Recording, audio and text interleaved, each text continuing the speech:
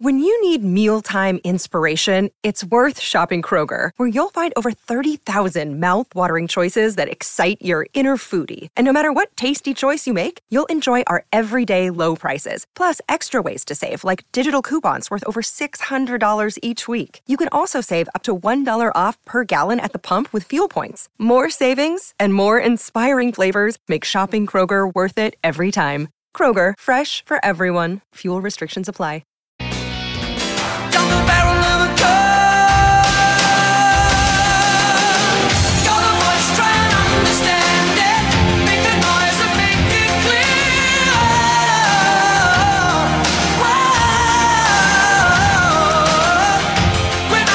Radio, it's 0800 150 811. You've got a small window here to have your say on any issues, things that have got up your nose in sport this year and you're looking forward to next year, perhaps. They might be one of your ports of call.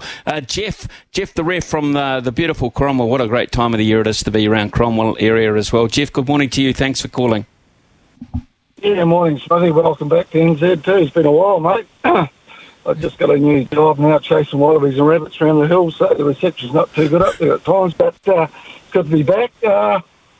Yeah, actually, just before I get onto those topics, I watched that underarm for about the third time.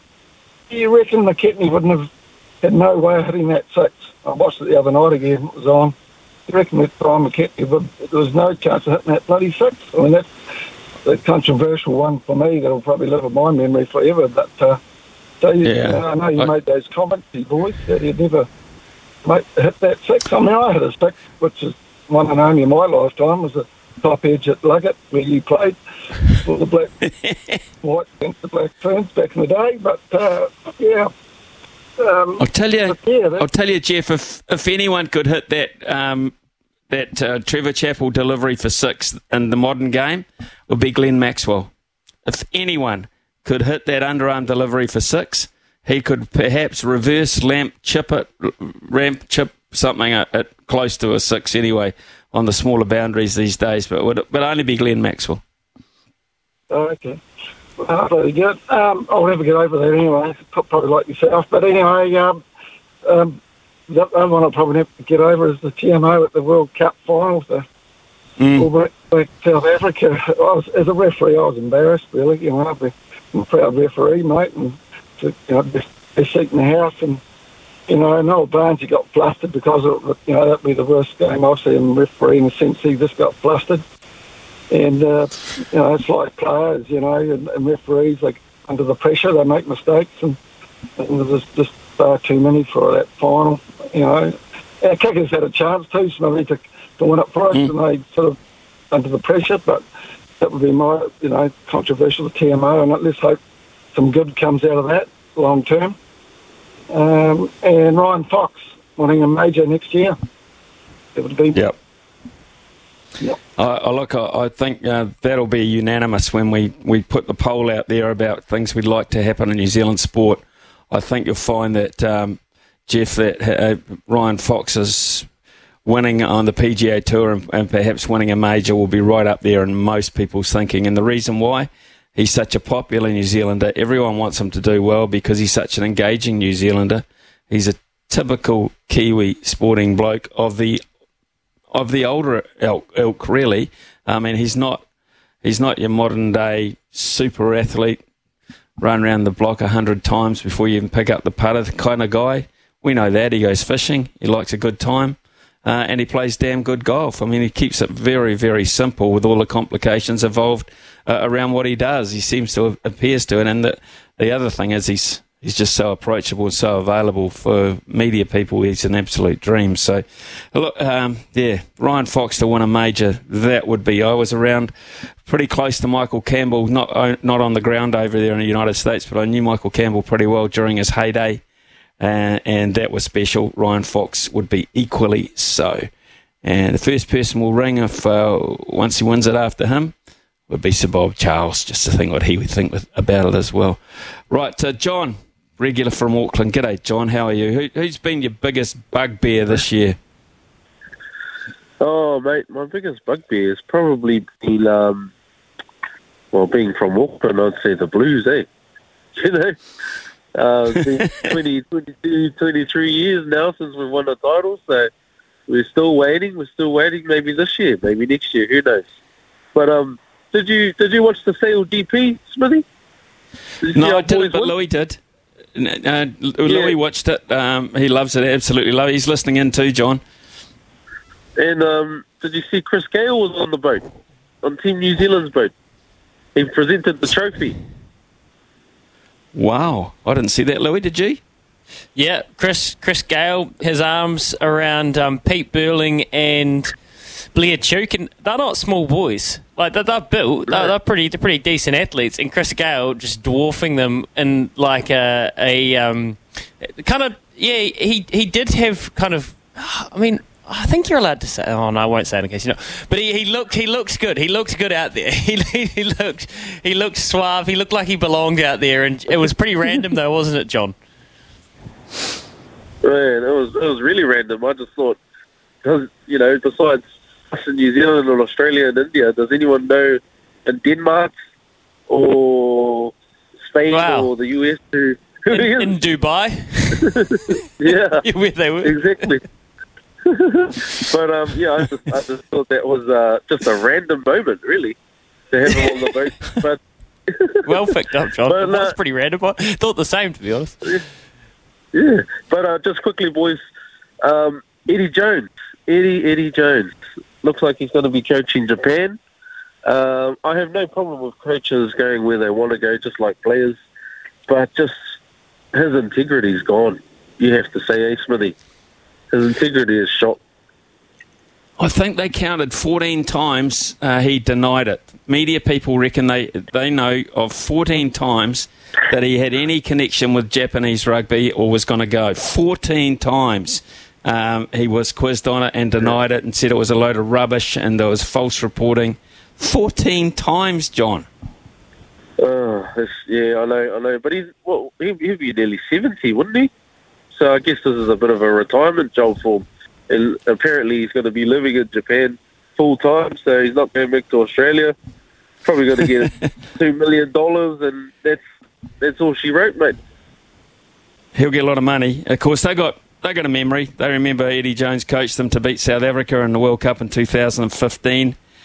So they've got a memory. That's probably their proudest moment in the whole history of rugby, and they've put so much time and effort and money into it, the Japanese. But in all honesty, they can have him. I think the world of rugby believes they can have him as well, because he's done Australian rugby a great disservice, and I think he's given world rugby I think a bit of a dent in terms of credibility as well, because he was, aside from all this palaver, quite a highly rated and respected coach and a spokesman on the game, but not now, I don't think. Not now. No.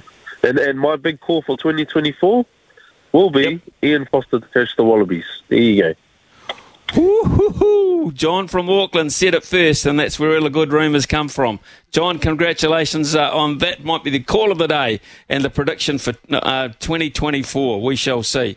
Thanks, mate. Thanks very much for your call. Have a terrific day. Scott, good morning to you, Scott. Good morning, Smithy. How are you? Yeah, pretty good, mate. Pretty good. I say to you first, because in case I don't get to talk to you again, have a great Christmas and a great trip to Australia as well. Thank you. I'm looking forward to it. Really am. No, it should be hopefully a good series, and hopefully Pakistan can push Australia a bit in that as well and make it competitive. So my bugbear being a football man is obviously losing Everton losing 10 points, which I don't think was right at all. But coming out the other side, it's starting to look better, and I'm hoping we might claw back some of those points, because I still don't think it should have been a 10-point deduction for something the players on the field can't control, and something that affects the fans at the end of the day. So that's my bugbear for this year, and my big prediction for next year is Warriors winning the grand final. I think they've got a good chance next year. I think Jack can keep well into the team with his experience as well. I think the experience of getting through the playoffs this season will help as well, and I'm feeling very confident with them next year, to be honest. And if we can knock the Broncos or the Panthers in the final at the same time, that would be awesome. Okay, I look forward to that too. If they could win the grand final, that would be super special. I kind of, I'm looking forward to working in Australia. I've got to say, it's one of my big. I love the way Fox Television do it, but I'm also looking forward to really starting to focus on a bit of radio commentary. So while I'm in Australia, I'll be working for SEN, which is our parent company still. And we'll be doing ball-by-ball coverage of that summer of cricket. And then when we get home, of course, SENZ is covering all New Zealand cricket domestically, ball-by-ball. So sitting alongside the likes of Daniel McCarty, Jeremy Coney perhaps. I don't know who else Daniel McCarty as team captain's got lined up. We'll have to wait and see at some point. But there'll be a smorgasbord of former New Zealand cricketers and people wanting to have their say, and we'll be trying to engage as much as we can with the public as well. Scott, you have a terrific Christmas, and thanks very much for your well wishes. Scott, another Scott from Taranaki is here. Scott, good morning to you. Good morning, Ian. And my bugbearer is the New Zealand cricket selectors for the Test team for this year. Now, a mate of mine loves his stats. He'd be a fantastic stat man in a commentary box one day. So he fired me a bunch of stuff in regards to Sam Wells's interview on Stuff. And he mentioned in that interview, he compared Nichols to Fleming. And of course, you know, that's not okay for a selector, for one, to be comparing generational players. He compared him when Fleming averaged 46 away and 34 home. And of course, those were back in the days when we used to develop green seamers for India or Sri Lanka or whatever to come here and play us. So it's interesting that he compared him against a guy who averaged 46, overseas and was a fantastic, New Zealand player for us for a long period of time with Henry Nichols. And my bugbearer is that the only person a New Zealand selector should be comparing Nichols with is players that play that position currently, to see if we're playing the right player, not to talk about generational players. That's for people like me and everyone else to talk about when we compare players, again, in their careers. So for me, I'd just like the New Zealand selectors just to get on with selecting the right team to play each opposition, and I'd like to see Ravinder and Patel play more regularly in the New Zealand cricket team. And going forward for 2024, that's my wish. Scott, that's an amazing wish, and I totally agree. What is the role of a selector? I think a role of a selector, the easy one is to pick the way they're picking at the moment. The tough and intriguing role of a selector for me is to recognise when someone's time is up and when someone's time is right. And I think that one is one of the most key things. The time was right for Ravindra. The time was right. He was at the peak of his powers. He's not playing for a month. Who knows what kind of form he's going to be on one of the series against Bangladesh. There'll be great expectation, and he'll want to deliver because he's that kind of kid. But here's the thing. They've taken him out of the game. They've taken him away from the middle of a cricketing environment and said to him, just take some time off on the basis of I don't know why. To be perfectly honest, the skill of a selector is to recognise when the time is right for somebody and when the time is not right for somebody, when the situation is right, when the situation is not. That's the skill of a selector, not just backing up stats or saying he was good then, his record was good then. I wonder how much Sam Wells factored in when he compared him to Stephen Fleming. That Stephen Fleming was one of, if not the greatest cricket captain we've ever had. Did he factor that in? Did Sam Wells factor Stephen Fleming's contribution as a captain, as a leader, as a strategist about the game? Did he ever factor that in terms of comparing him to Henry Nichols' contribution to the game? Because Stephen Fleming's batting record also revolves around the captaincy issues as well. Big bow to draw comparing Henry Nichols to Stephen Fleming. A really very big bow to draw. It's 9:45. We'll take a bit of a breather and maybe have a bit of a chin wag with Cliffy after the break. It is 9:50 here. Cliff, good morning to you. Yeah, good morning, Smithy. A big thing for me is Super Rugby next year. With Razor coming in as the All Black coach, I hope that we'll see some better players playing in the Super Rugby. The competition last year is disappointing. The numbers of people going to the games is disappointing. And I think that's overall of sport in general. You know, I watch a bit of the Phoenix playing at the stadium. It's embarrassing to see how few people are there. You know, big stadium with probably only 2,000 or 3,000 people if they're lucky. But yeah, that's the thing for me. It's getting people back into the grounds and enjoying and getting that atmosphere, because it doesn't really feel like there's too much atmosphere going on around some of these grounds. Even with regards to Sky Sport, you know, the way they have the breakdown, it's just, to me, I'm a traditionalist like yourself, and I like to see 3 guys talking about men's rugby, or 4 guys. I really struggle with 2 women being in there with 2 men and talking about men's rugby. It's a bit of a hard look. You've got to look after your own, and to me, that's I struggle with that. It's just where they're going, where Sky's going with having to genderise everything and make it 50-50.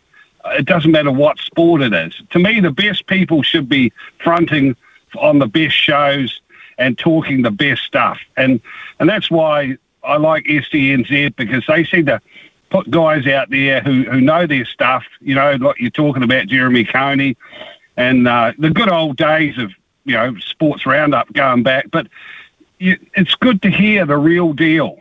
And that's what I want sport to be, the real deal. And, you know, and another thing about old Foxy, I'd love to see him like that. Winning the PGA at Wentworth was my highlight of the year. It was great to see him do that. And the boy Hillier, and go New Zealand golf. You know, there's so many good players coming through, and it's a good, strong sport for New Zealand going ahead. The boy Jones as well. Good on you, Cliff.